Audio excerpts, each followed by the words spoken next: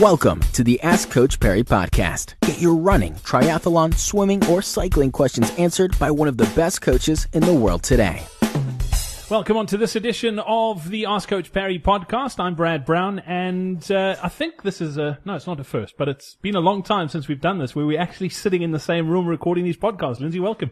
Yeah, it's been about 3-4 years actually since we were last together on the Comrades Roadshows, which is ironically exactly why I'm in Cape Town. So yeah, good to be sitting next to Brad again, and good to be doing another podcast. Yeah, and also you might hear some clinging and clanging in the background, but we're actually recording this on our dining room table as we speak, and my wife's busy cooking dinner. So if you hear some sizzling sounds in the back, it's my hot wife, so she's doing her thing.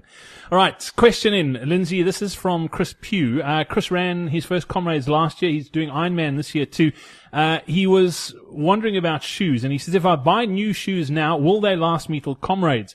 He says, I'm experiencing issues with my current shoes and need to buy soon, but I really don't want to buy again before race day. I then messaged him and I said, hey, listen, how many Ks have you got on the shoes? And he's told me he's been running in these since before Comrades last year. So he's done 4 ultra marathons, including Comrades, and 3 marathons in these pair of shoes. I told him he's due for a new pair, but he probably won't need another one before Comrades. No, look, just taking that history into account, I mean, if you've run in a pair of shoes for that long, then no, you almost certainly won't need a pair of new shoes before Comrades. However, just looking at, what shoes are made from, and particularly how shoes are made nowadays, you shouldn't really be pushing a pair of shoes much past 800 kilometers. I know there are quite a few people that still work on 1,000 to 1,200, but generally we start running into trouble. Of course, you've got a track record now. You know what has worked for you. You know how long a pair of shoes can typically last you. So if you stick with the same brand and the same model of shoe, then you should get a similar lifespan out of it. But I can't imagine after all that amount of time that there can be anything left in those shoes.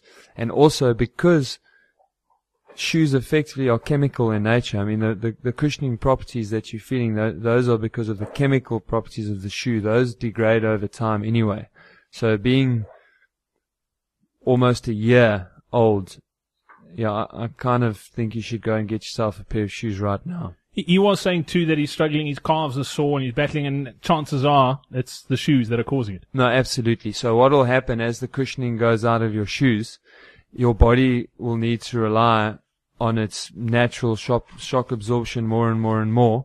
And when the training goes up, and as you're experiencing now, then you will get tightness in the calves, and in particular in the soleus. And if left unchecked, it's probably going to turn into an Achilles injury or a soleus injury.